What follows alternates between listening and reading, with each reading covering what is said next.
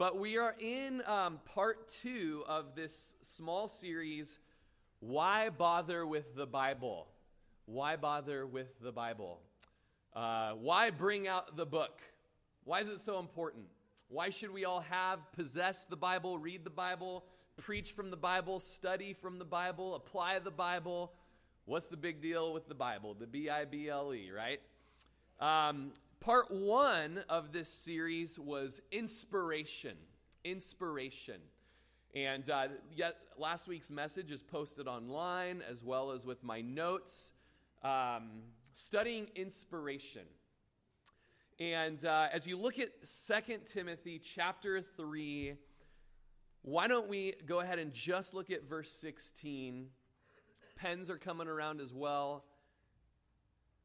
Where it says in verse 16, all scripture is given by inspiration of God and is profitable for doctrine, for reproof, for correction, for instruction in righteousness.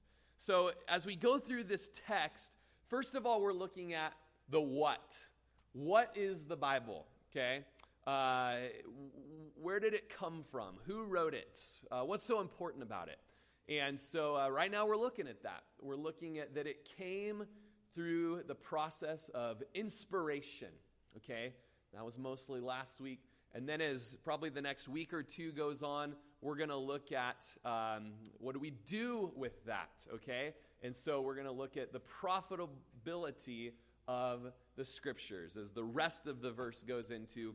We'll pull that apart in the week to come. Now today, last week, today, possibly next week, it's really unique. If you come to Calvary Chapel, the reason it's unique is because it's going to be like Bible college today, okay? Last week was like Bible college. Today is like Bible college. Next week, probably going to get into some deep Bible college-y stuff, okay?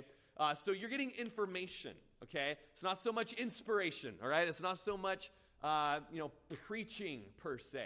But it's kind of this, it's interesting. When you look at the Bible, you've got teaching and the giving of the knowledge.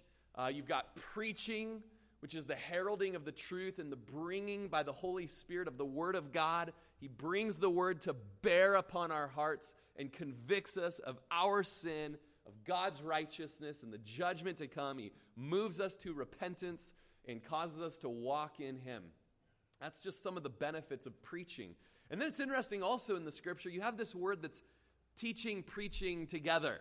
And that's a little bit what we're getting these weeks, is a little bit of teaching, preaching, information, but also trusting the Holy Spirit's going to bring it to bear on our hearts and conform us into the image of Christ. So last week we looked at inspiration. All the scripture is inspired by God. And we looked at that means two Greek words make up the word inspiration. Theopneustos, which means God breathed. Okay? All scripture is God breathed. And so when we speak of inspiration, we're not talking about a musician that was inspired to write, a song or a painter that was inspired to paint a painting.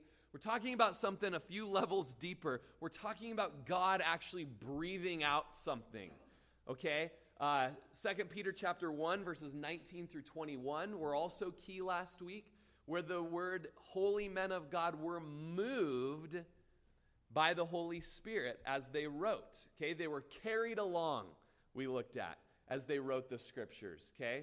And it's a deep study. I mean, y'all had 10 pages in your hands last week. I can't get into it all. So those of you that are new this week, just know you're hopping into it midstream. I'm going to try to help you understand it the best that I can, but it's exciting. Why is this exciting? Because we are finding out where Christianity came from, all right? What the foundation is of Christianity. How do we know it can be believed? What do we get when we have the Bible? What happens to us when we read the Bible? And it's really, we're looking at some foundational stuff of the Christian faith, okay? In the Bible, God was and is speaking to us, okay? So whenever we read verses today, God's speaking to us, all right? It's exciting. When we speak of inspiration, it's interesting. The Latin Vulgate translates it Divinitas Inspirata, all right? Divinely inspired, all right?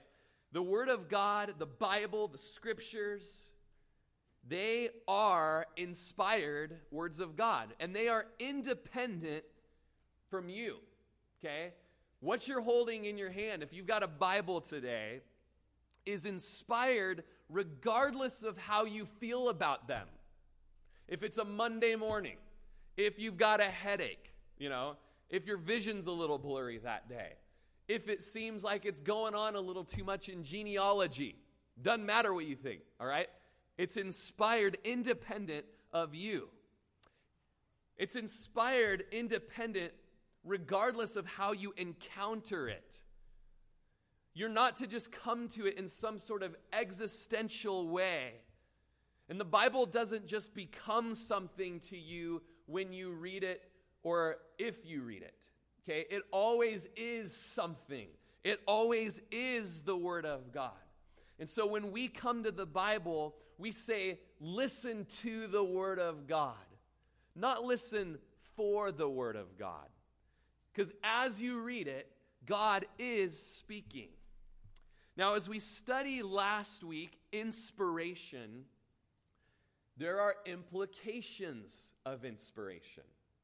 If the Bible was breathed out from God, and holy men of God wrote as they were carried along by the Holy Spirit, what are the implications of that? And what we're going to look at this week, and we'll get into notes in just a second. If you're like, where is he on my notebook here? Just hold on a sec. I'll let you know, okay? One of the big implications of all of this is what we call infallibility, okay? Infallibility or inerrancy, okay?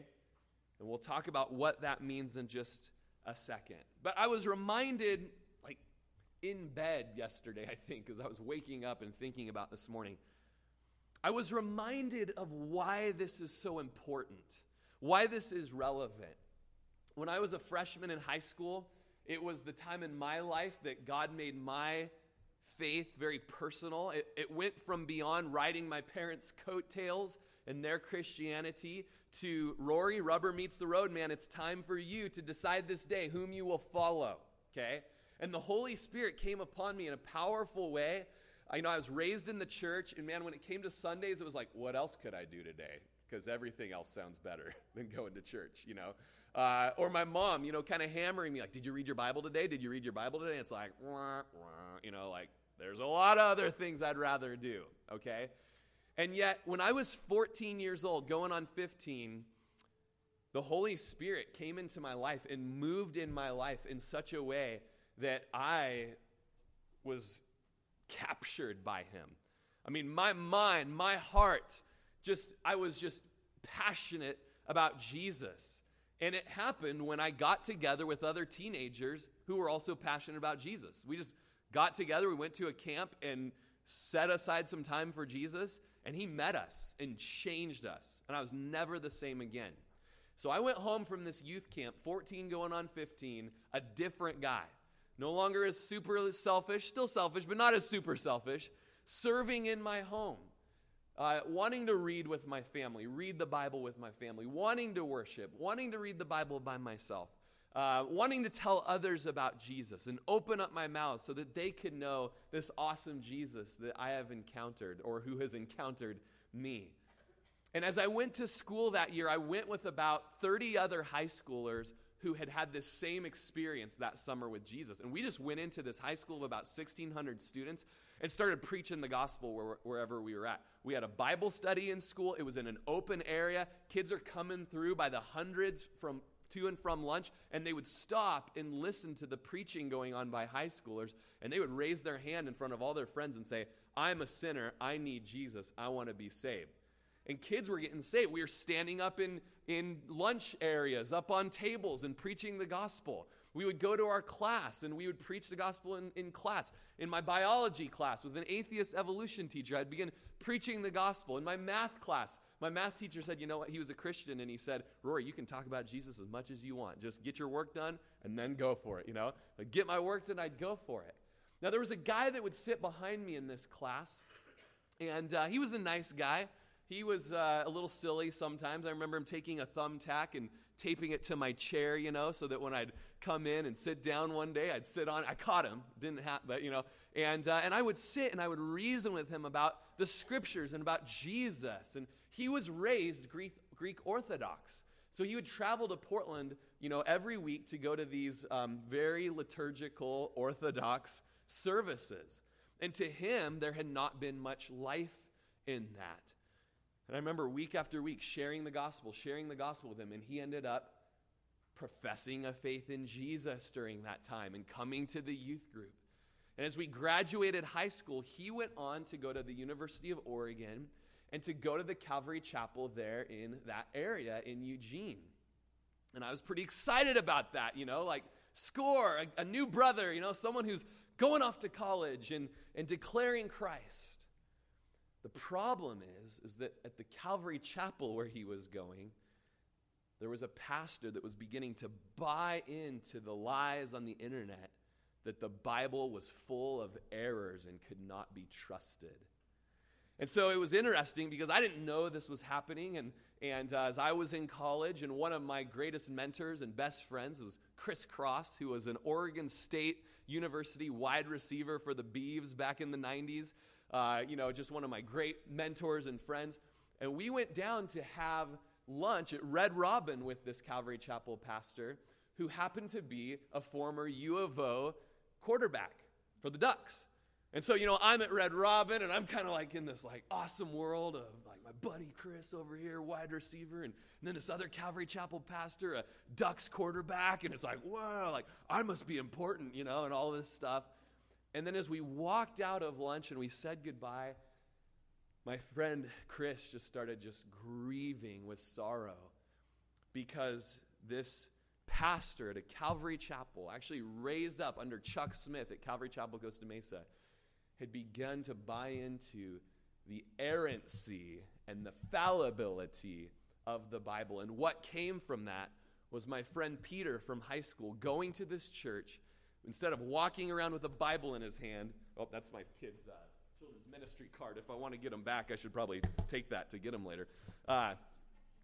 Instead of packing a Bible around like he once did, he packed around printouts of skeptics and their contradictions that they supposedly had found within the Scripture. And it wasn't long before my friend claimed himself to be an atheist. Okay? So this is important, even within the Calvary Chapel circles, even among the educated. As you go off to college, as you young ones get ready to go to school, man, you go to Oregon State for a long time. There was a man named Marcus Borg at Oregon State University whose one desire was to disprove Christianity and cause any Christian kid that went into his class to doubt the faith. So it's important to know, why do you believe what you believe? And how do you know? What authority do you have? You got to know your Bible. You got to know where it came from, and you've got to know why it's trustworthy. Now, if we read the Bible at face value without a preconceived bias for finding errors, we will find it to be coherent, consistent, relatively easy to understand. First sense understanding, it makes the best sense. And that's easy to interpret and to go along with. Yet, it doesn't mean there aren't difficult passages or passages that appear to contradict each other. We're going to see in just a little bit how the Bible is so different and yet is so the same. And with that knowledge, it's understandable that there would be some minor differences. However, difference does not mean contradiction. It's only an error if there's absolutely no conceivable way that the verses or the passages could be reconciled. All right? Now, often you'll get questions along the lines of, explain how these Bible verses do not contradict. And that coworker of yours would say, look, here's an error in the Bible. Some of these questions, some of these concerns can be difficult to understand or to answer. However, I believe, and I believe it's absolutely true and provable, that there are very intellectually plausible answers to every supposed Bible contradiction that has ever been found. And there are just as many books and websites that give good answers of integrity to any question that would ever be raised. Now, in your notes, we start out with a quote by J.C. Ryle, who is the Bishop of Liverpool. And he writes, "When you are reading the Bible, you are not reading the self-taught compositions of poor, imperfect men like yourselves. You are reading the words of the eternal God. When you hear it, you're not listening to the erring opinions of short-lived mortals, but to the unchanging mind of the King of Kings. Men who were employed to indite the Bible spoke not of themselves. They spoke as they were carried along by the Holy Spirit. All other books of the world, however good and useful in their way, are more or less defective. The more you look at them, the more you see their defects and blemishes. The Bible alone is absolutely perfect. From beginning to end, it is the Word of God." So that should be your first blank in your notes. Congratulations. Get the ink flowing from your pen. The Bible alone is absolutely perfect. And so let's look today at this perfection of the Scripture. Let's look today at the inerrancy of the Scripture. Inerrancy speaks of the Scripture being without error.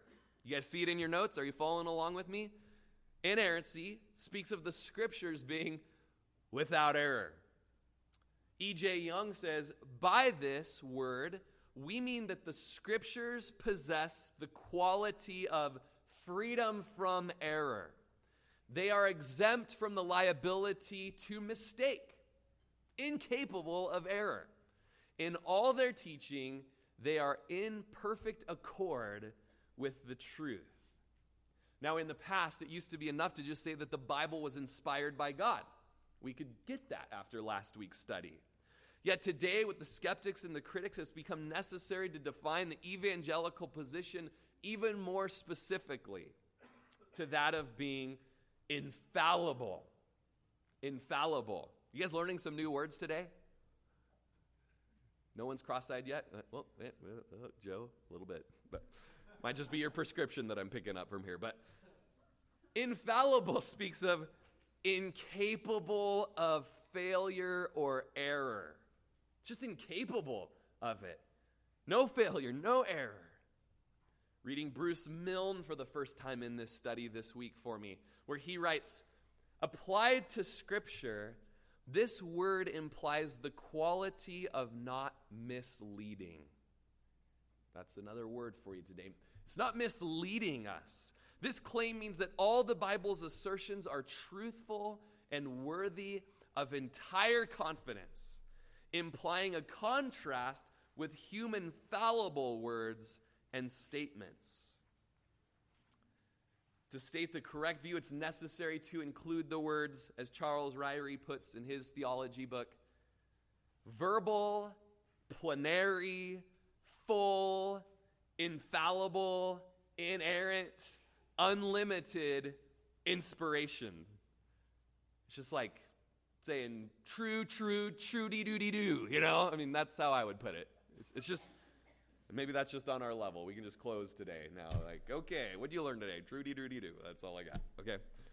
That's all you need, because Romans chapter 3, verse 4 says that God is true. And then what we studied last week and this morning, this 2 Timothy 3:16, the Scriptures are breathed out by God. Therefore, the Scriptures are true.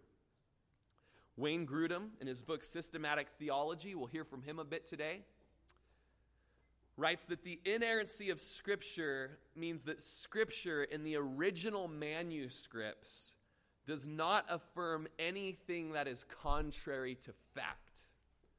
The Bible always tells the truth. Something that I normally don't include in the notes, but I wanted you guys to have today as we go along, is inerrancy as seen in the continuity of Scripture.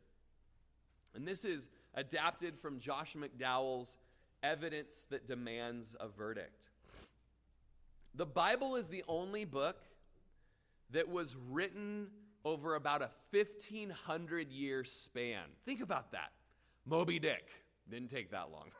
All right. Little Women, takes that long to read, not that long to write. Okay?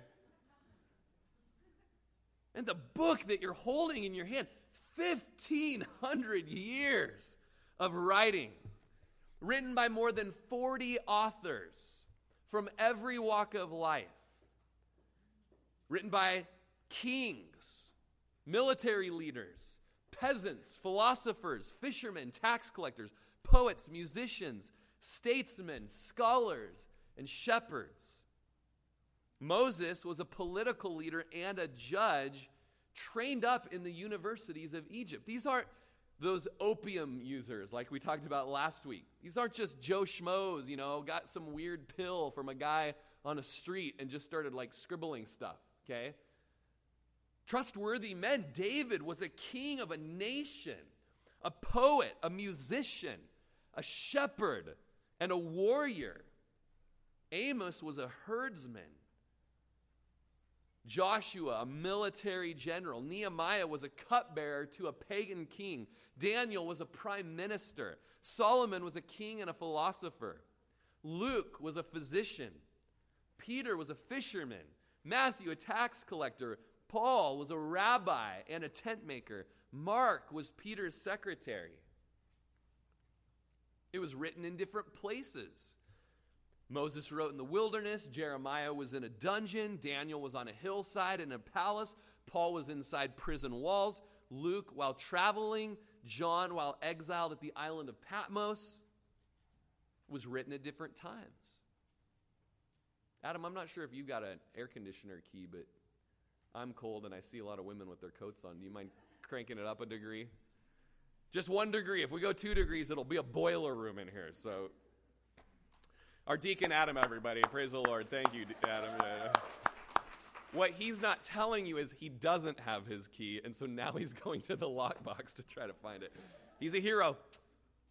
Every culture needs one. It was written in different moods. Some were writing from the heights of joy, others from the depths of sorrow and despair. Some wrote during times of uncertainty and conviction, others during times of confusion and doubt. Written from 3 continents: Africa, Asia, Europe. Written in 3 different languages. It was written in Hebrew, and what's important about that is Hebrew is a pictorial language in which the past is not merely described, but it's verbally painted. Not just a landscape is presented, but a moving panorama. The course of events is reenacted in the mind's sight. You read the Bible and you can note the frequent use of the word behold, which is a Hebraism carried over to the New Testament. Such common Hebraic expressions as he arose and went, he opened his lips and spoke, he lifted up his eyes and saw, and he lifted up his voice and wept, illustrates the pictorial strength of the language, which I appreciate. Very visual guy. It was written in Aramaic, which was the common language of the Near East until the time of Alexander the Great. Daniel's chapter 2 through 7 and most of Ezra 4 through 7 are in Aramaic, as some statements in the New Testament, like Jesus' cry from the cross, Eli, Eli, lama sabachthani. That is, my God, why have you forsaken me? McDowell writes, although Aramaic is less euphonious and poetic than Hebrew, it probably is superior as a vehicle of exact expression. I like what Samuel Taylor, who was a Coleridge English poet and literary critic, I like what he says, and every time I read the Psalms, I feel like this quote comes to my mind as I read the Psalms. Samuel Taylor writes, I have found in the Bible words for my inmost thoughts, songs for my joy, utterance for my hidden griefs, and pleadings for my shame and feebleness. Man, you don't know what to say, you don't know what to think, go to the Psalms. They'll start saying it and thinking it for you. That's how I feel about the Psalms. Of course, any scripture. Then it was written in the Greek language.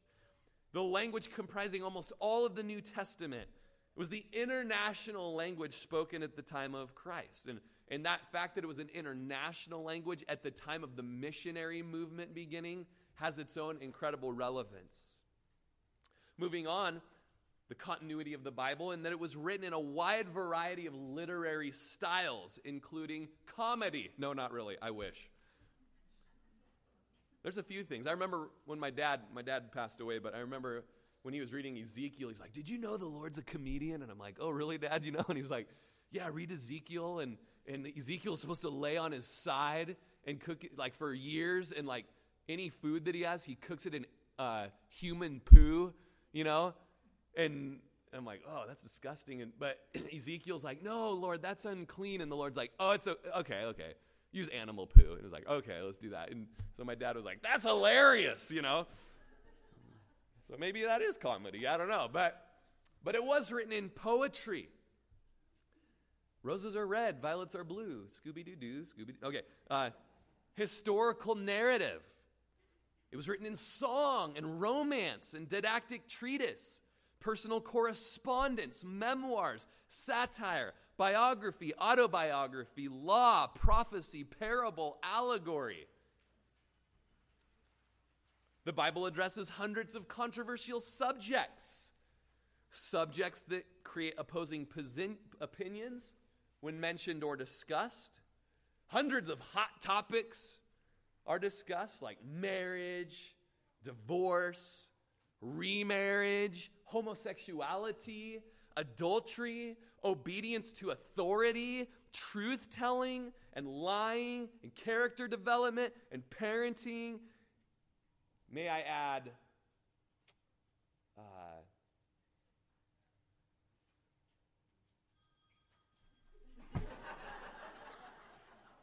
maybe they've got the answer. Well, must be too controversial. I'm not supposed to. It's like totally there, and then it's like, okay. Apparently I'm supposed to just read from my notes today. We'll just stick with that. Immigration. They're coming to our border. It's like, hey, let's just go to the Word. The Word has some things to say about immigration, okay? And we can just rest in the plan of God.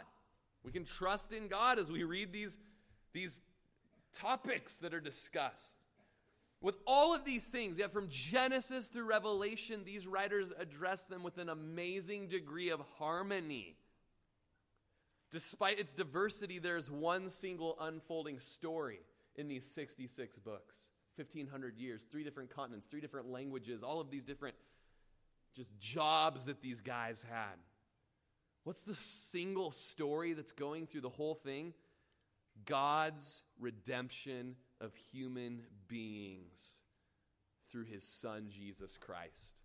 That's the story in Genesis, Exodus, Leviticus, Numbers, Deuteronomy, Joshua, Judges, and Ruth, 1st and 2nd Samuel, 1st and 2nd Kings, 1st and 2nd Chronicles. You know what I mean? It's all about Jesus. Great little wrapping way to memorize the books of the Bible there. And the leading character throughout all these books is the one true living God who makes himself known through his Son, the God-man, Jesus Christ. This whole story that just continues is shown in the Old Testament, where the law provides the foundation for Christ. And the historical books show the preparation for Christ. And the poetic books aspire to Christ. And the prophecies expect Christ. In the New Testament, the Gospels, Matthew, Mark, and Luke, and John, show the manifestation of the Christ. He has shown up. That's what manifest means. Acts shows the spread of Christ through the apostles. The whole world's got to know. The epistles show the interpretations of Christ. And the book of Revelation shows the completion of all things in Christ. From cover to cover, the Bible is Christ-centered. Although the Bible has many books by many authors, it shows in its continuity that it is also one book. I love this little story that Josh McDowell tells in Evidence That Demands a Verdict, and you can read along with me. He writes, "Contrast the books of the Bible with the compilation of Western classics called the Great Books of the Western World. The great books contain selection from more than 450 works by close to 100 authors spanning a period of about 25 centuries. You've got Homer, donuts. No, different Homer. Plato, Aristotle, Plotinus, Augustine, Aquinas, Dante, Hobbes, not with Calvin, Spinoza, Calvin, Rousseau, Shakespeare, Hume, Cain, Darwin, Tolstoy, Whitehead, should pop it, and Joyce. Just kidding. Just to keep you going a little bit here. Just to name a handful. While these individuals are all part of the Western tradition of ideas, they often display an incredible diversity of views on just about every subject. And while their views share some commonalities, they also display numerous conflicting and contradictory positions and perspectives. In fact, they frequently go out of their way to critique and refute key ideas proposed by their predecessors. A representative of the great books of the Western world came to my house one day, attempting to recruit salesmen for the service. He spread out a chart describing the series and spent 5 minutes talking to my wife and me about it. We then spent an hour and a half talking to him about the Bible, which we presented as the greatest book of all time. I challenged this representative to take just 10 of the authors from the Great Book series, all from one walk of life, one generation, one place, one time, one mood, one continent, one language, and all addressing just one controversial subject. I then asked him, would the authors agree with one another? He paused and then replied, no. What would you have then? I asked. Immediately he answered and said, a conglomeration. 2 days later, he committed his life to Christ.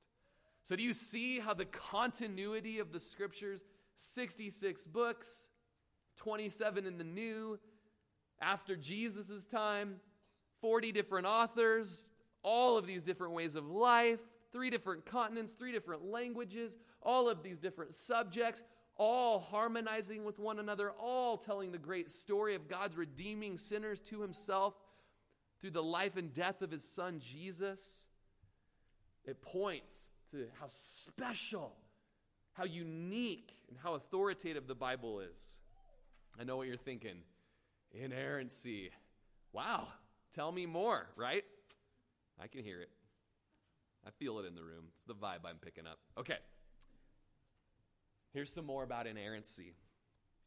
Inerrancy does not demand stiffness of style and word-for-word quotations from the Old Testament, okay? So when you read the New Testament and there's an Old Testament passage quoted and you go back and you read it in the Old Testament and it's not word-for-word quoting, that can often be like a in people that are, holding to inerrancy. Inerrancy does not demand word-for-word reporting of events. In ancient times, it was not the practice to give word-for-word quotations every time something was written out. Scripture scrolls were huge and not readily available. Hence, there's freedom in the Old Testament quotes. Loose or free quotations are acceptable. Written Greek at New Testament times didn't have quotation marks or equivalent types of punctuation. The writer did not ordinarily imply that he was using the exact words of the speaker, nor did the hearers expect verbatim quotations in such reporting. Second thing about inerrancy is that it means simply that the Bible tells the truth. Charles Ryrie writes, truth can and does include approximations, free quotations, language of appearances, and different accounts of the same event as long as those do not contradict. So the Bible can be inerrant and still speak in the ordinary language of everyday speech. The Bible uses ordinary language to describe natural phenomena or to give approximations or round numbers when those are appropriate to the context. To the observer, the sun rises and the rain falls. Okay? We know that the sun doesn't rise, but that there's spinning going on. And yet we read of Joshua that the sun stood still in the sky. Okay? That wasn't an inerrant observation that was written down by Joshua. What about when we come to places in the Bible where there's number differences? Well, over here it says there were this many people, places, or things, and over here it was this many people, places, or things. A reporter can say that 8,000 men were killed without implying that he has counted every single one of them and that there were not 7,999 or 8,001 dead soldiers. If roughly 8,000 died, it would of course be false to say that 16,000 died. But it would not be false in most contexts for a reporter to say that 8,000 men died when in fact 7,823 or 8,101 died. Listen to what Grudem says. The limits of truthfulness would depend on the degree of precision implied by the speaker and expected by his original hearers. Okay? So, inerrancy speaks of truthfulness, not to the degree of precision with which events are reported. All right? Now, back in 1978, there was the International Council on Biblical Inerrancy in Chicago. And here is what their conclusion was. Being wholly and verbally God-given, Scripture is without error or fault in all its teachings, no less in what it states about God's act in creation, about the events of world history, and about its own literary origins under God, than in its witness to God's saving grace in individual lives. Okay? As we move on, inerrancy extends to the original manuscripts. Okay? So we really rest our position of inerrancy or infallibility not so much on a 2018 copy of the Message paraphrase by Eugene Peterson, which, by the way, I'm not a fan of. That's a whole nother school of ministry topic. Nor the 2014 NIV translation, but we rest in the original manuscripts, okay, being inerrant. All right, so with that being said, the Moody Handbook of Theology tells us that when all the facts are known, the Scriptures in their original autographs and properly interpreted will be shown to be wholly true in everything they teach, whether that teaching has to do with doctrine, history, science, geography, geology, or other disciplines or knowledge. So when science may seem to point to something else, we Christians still believe the Scriptures, knowing that when all is said or done, the Scriptures will be found to be true. Okay? Listen to what A.W. Pink says in his book, Gleanings in Genesis. I think you've got it in your notes. The faith of the Christian rests not in the wisdom of man, nor does it stand in any need of buttressing from scientific salvos. The faith of the Christian rests upon the impregnable rock of Holy Scripture, and we need nothing more. The question is, do you believe that? Do you believe that in this day and age that says that truth is relative? Do you have a solid rock on which you stand? Is God's word sufficient for you in and of itself?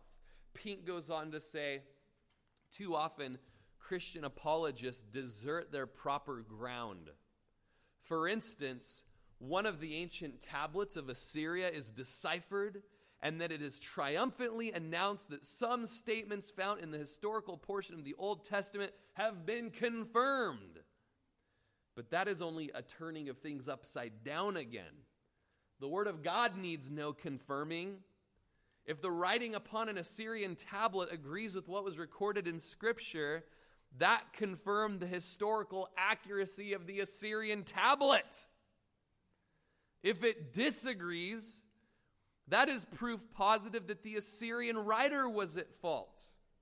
In like manner, if the teachings of science square with Scripture, that goes to show the former are correct. If they conflict, it proves the postulates of science are false.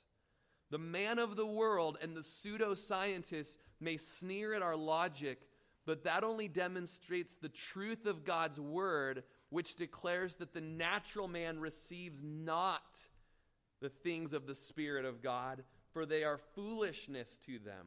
Neither can they know them, because they are spiritually discerned. Okay, so we rest in the Bible. We trust the Bible. Now, might some new fact of science or archaeology ever contradict the Bible? We can say with confidence that this will never happen. It's impossible. If this fact is ever discovered, it is the fact that is false. If we'd understood the Scripture rightly, God, the writer of Scripture, knows all the true facts. We should never fear when new facts come up, but we should welcome any new facts, because no true fact will ever contradict the words of the God who knows all of the facts and never lies. In your notes, the very nature of God is at stake here. To assume that there are errors in his word is to assume that God cannot operate without error. A couple more things about inerrancy. Inerrancy allows for a variety in style. The Gospel of John is of the style of an unlearned fisherman, while Luke sounds like a physician wrote it, because one did. Paul's epistles have the logic of a philosopher. So, there's different styles when you read the Bible. Inerrancy allows for a variety of details explaining the same event. And we see this a lot as we read the very similar Gospels.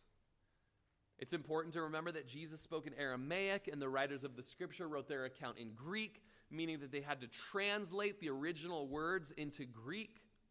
One writer would use slightly different words to describe the same incident, yet both would give the same meaning with different words. And there's other reasons for variety in detail. Kind of think of a parade here.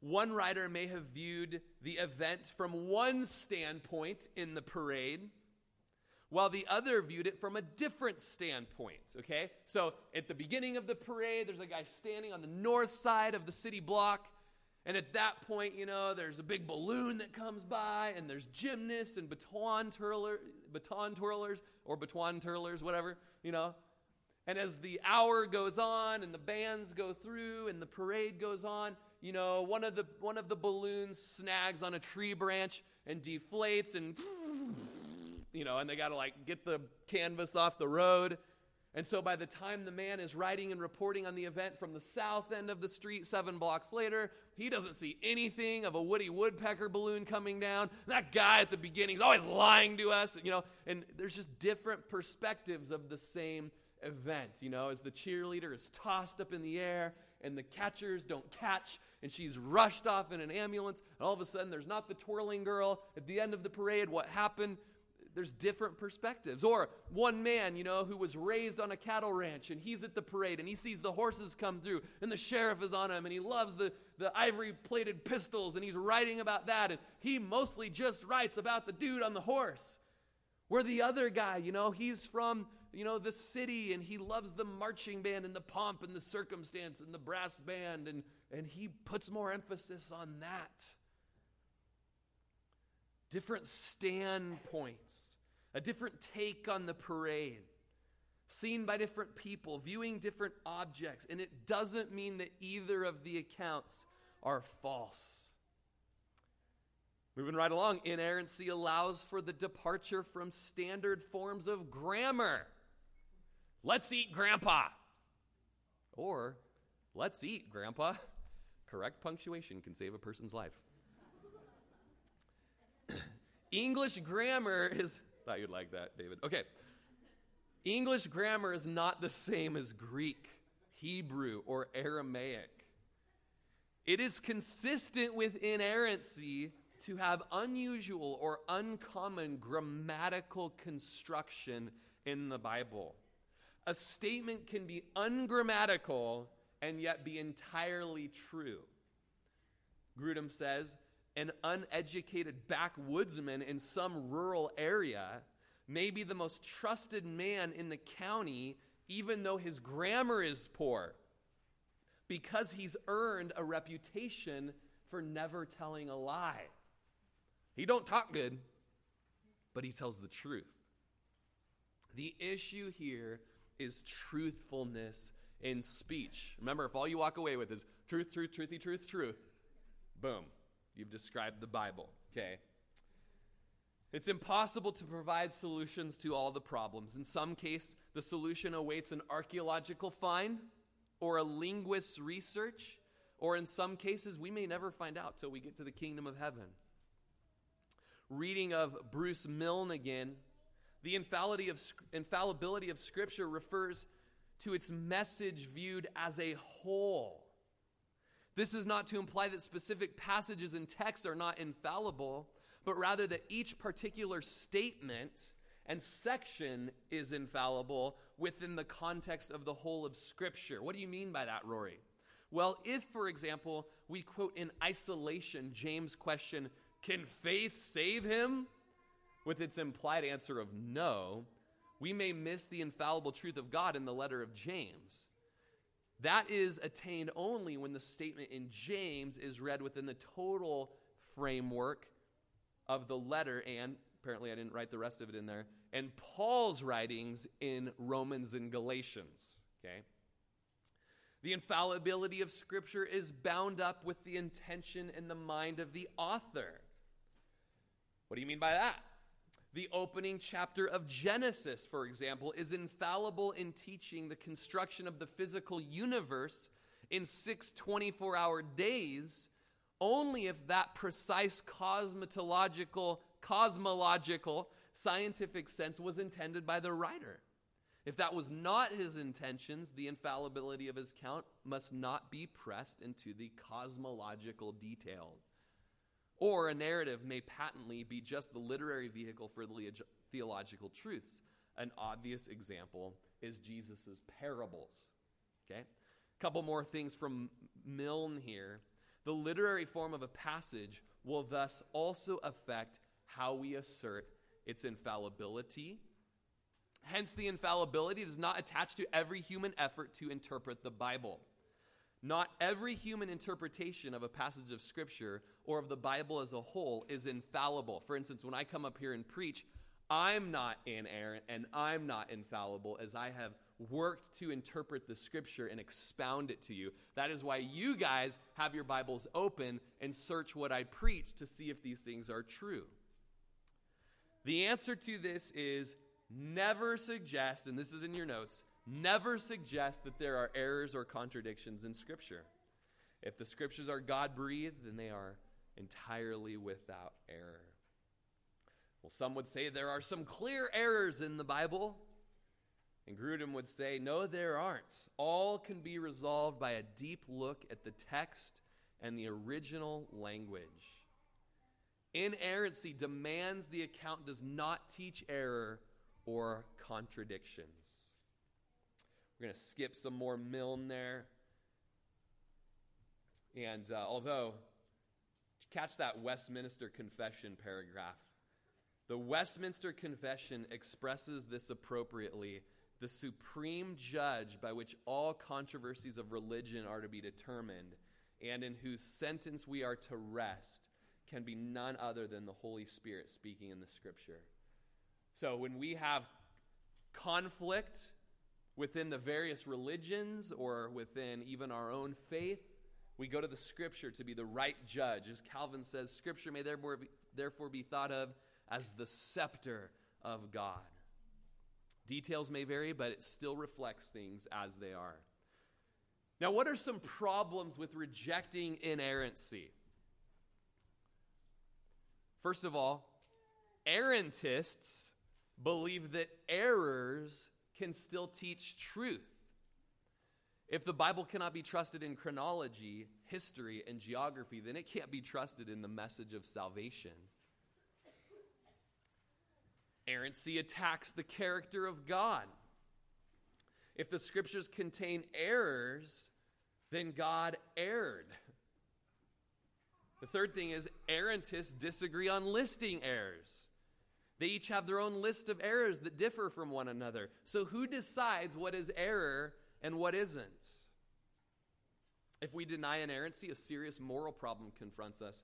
May we imitate God and intentionally lie in small matters also. Fifth, if inerrancy is denied, we begin to wonder if we can really trust God in anything he says. A decline in trust and obedience will follow those who hold to errant scriptures. If we deny inerrancy, we essentially make our own human minds a higher standard of God's truth than God's word itself. This is at the root of all intellectual sin. Okay, as we begin to wrap up, this is one of my favorite parts of it all. So, bite your cheek or something to wake up, or slap yourself, or, fan yourself with your Bible. But I love looking at what Robert Dick Wilson has to say to us on how accurate our copies are, okay? Now, Robert Dick Wilson, let me just tell you a little bit about him. Wilson taught at Princeton Theological Seminary as head of Semitic languages. He could read and write 45 ancient Semitic languages. Now, maybe there's one of us in this room that can read and write one, but I doubt it, okay? This is one dude.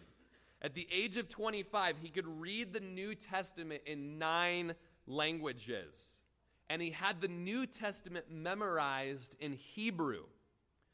Wilson could quote Matthew through Revelation, every syllable without missing a beat, and also had many Old Testament books memorized as well. Okay, so that's the caliber of man that is a help on this subject for us today. And here's what he has to say.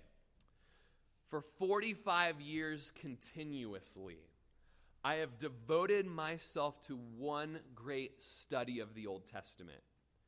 In all of its languages, in all of its archaeology, in all of its translations. The critics of the Bible who go to it in order to find fault claim for themselves all knowledge, all virtue, all love of the truth. One of their favorite phrases is, all scholars agree. Well, when a man says that, I wish to know who the scholars are and what they agree on. Where do they get their evidence? I defy any man to make an attack on the Old Testament on the grounds of evidence that I cannot investigate.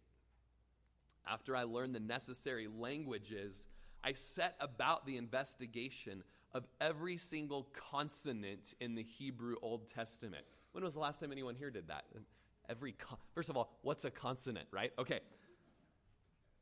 And he says, hey, by the way, there are about 1,250,000 of them, just in case you're wondering.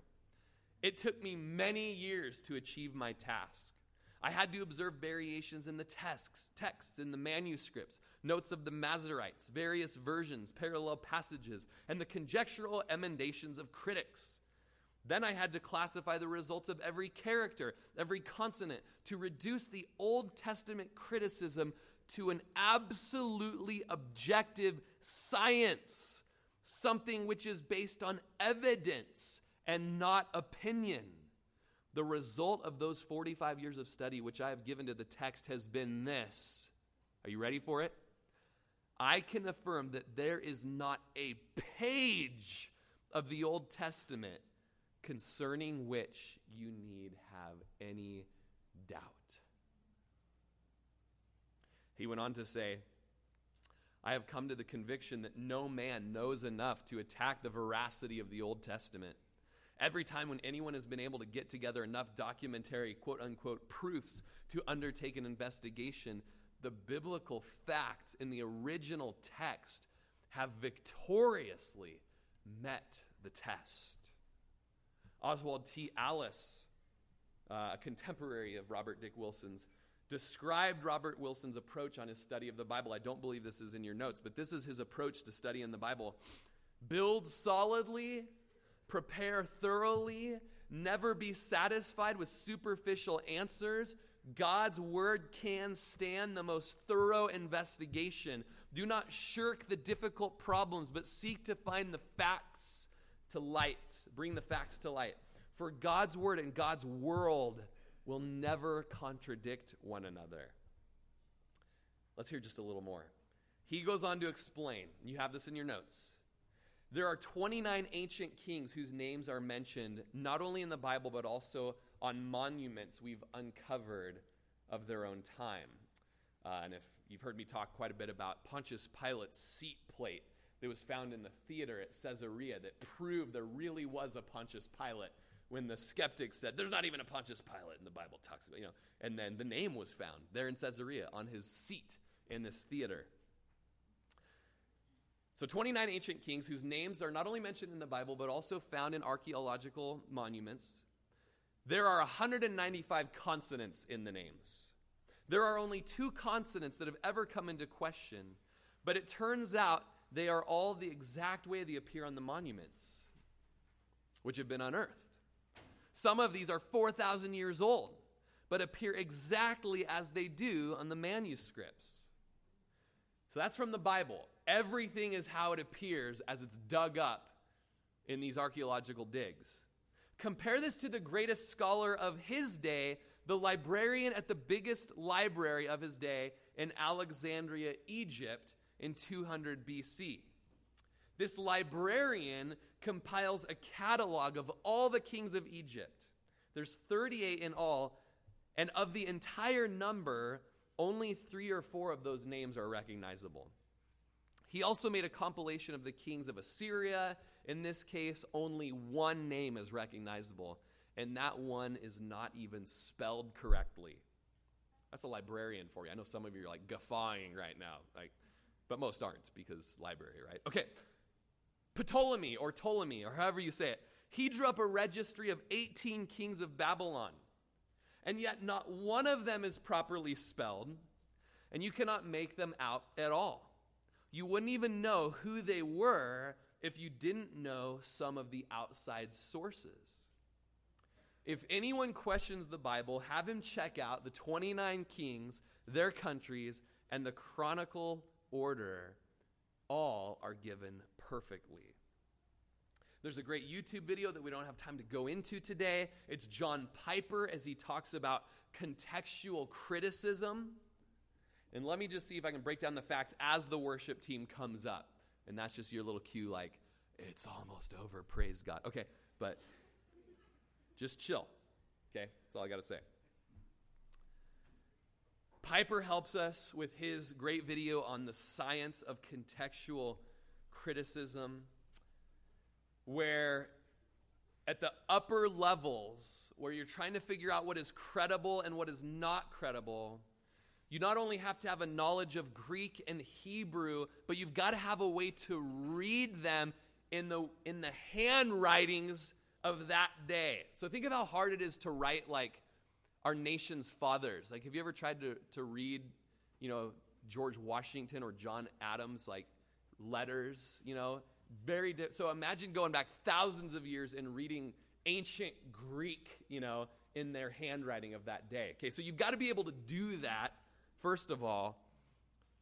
And then you've got to go to a library where you find these things are even preserved so that you can read them. So we just praise the Lord as Christians today that are holding Bibles in our hands, that we have these Bibles in our own language today. I mean, the first Bible rolled off the printing press in 1516. It totally turned the world upside down.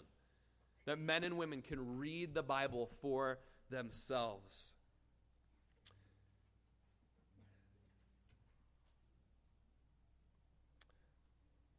I don't have time to get into it, but let me just summarize this. When you look at the different way the manuscripts are recorded, when you study ancient manuscripts, sometimes you'll have 2 manuscripts or 8 manuscripts or 20 manuscripts of the ancient writers that are not from the Bible, okay? Like the Homers, right? Sometimes you'll have 2 manuscripts that you could reference.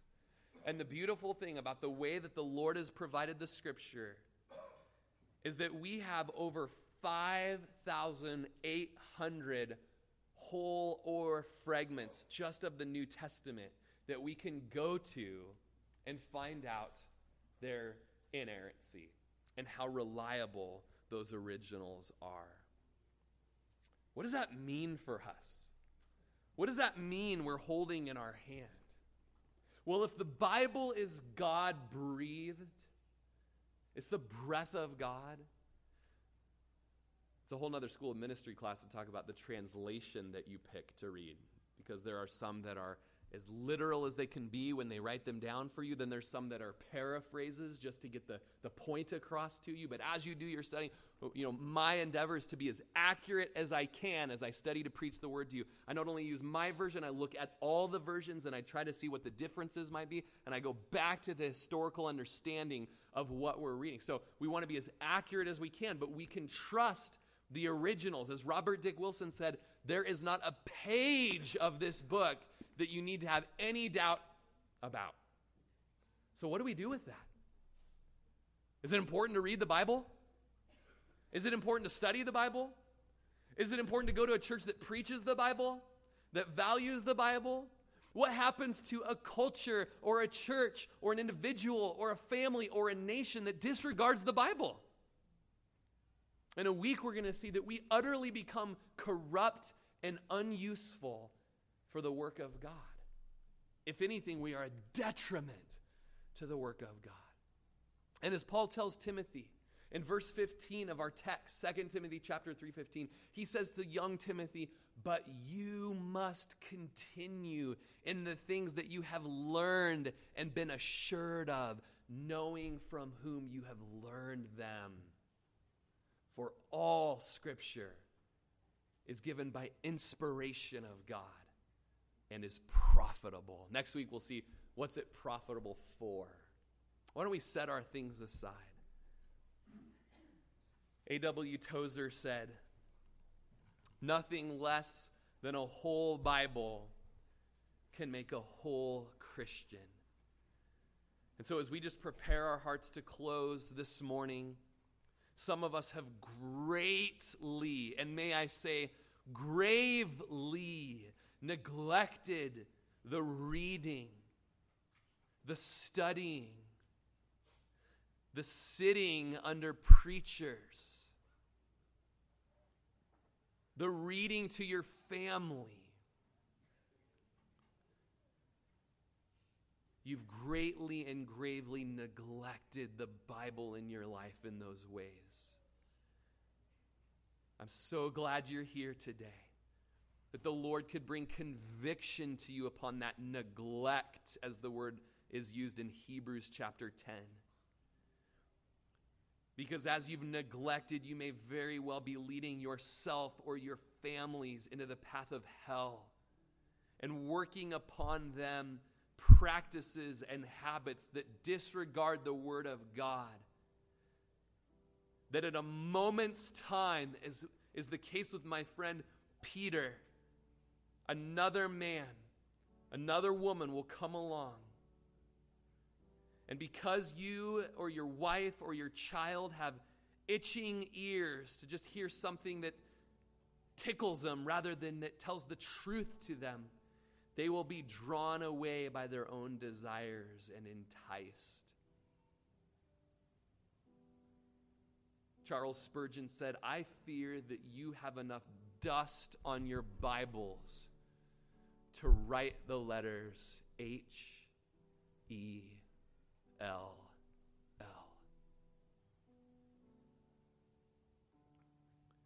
And so today is a day of not only instruction, Bible college. Today's a day of preaching, where you are called to repent. And I am called to repent. Wherever our view of Scripture is shown to be haphazard, lackadaisical, careless,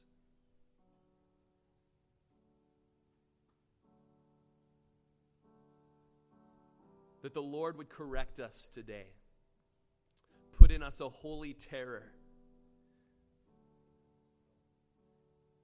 And put in us a holy appreciation that the God that created the universe saw fit to reveal himself to us in a way that could be written down and preserved, that as 5,000 years goes by, we still have it, and he's still speaking to us today. We can know him. We can know his character. We can know his heart for us. We can know how we stand before him as sinners who've rejected him and rebelled against him. But we can know that he didn't just reject us as sinners, but he pursued us. And he loved us with such a great love that while we were at war with him, he died for us on the cross to forgive us of our sins and to purge us from every wicked work we've ever done, so that we could stand before the righteous judge of heaven just as if we've never sinned. And so today, as you got a lot of heady head knowledge, boil it down to truth.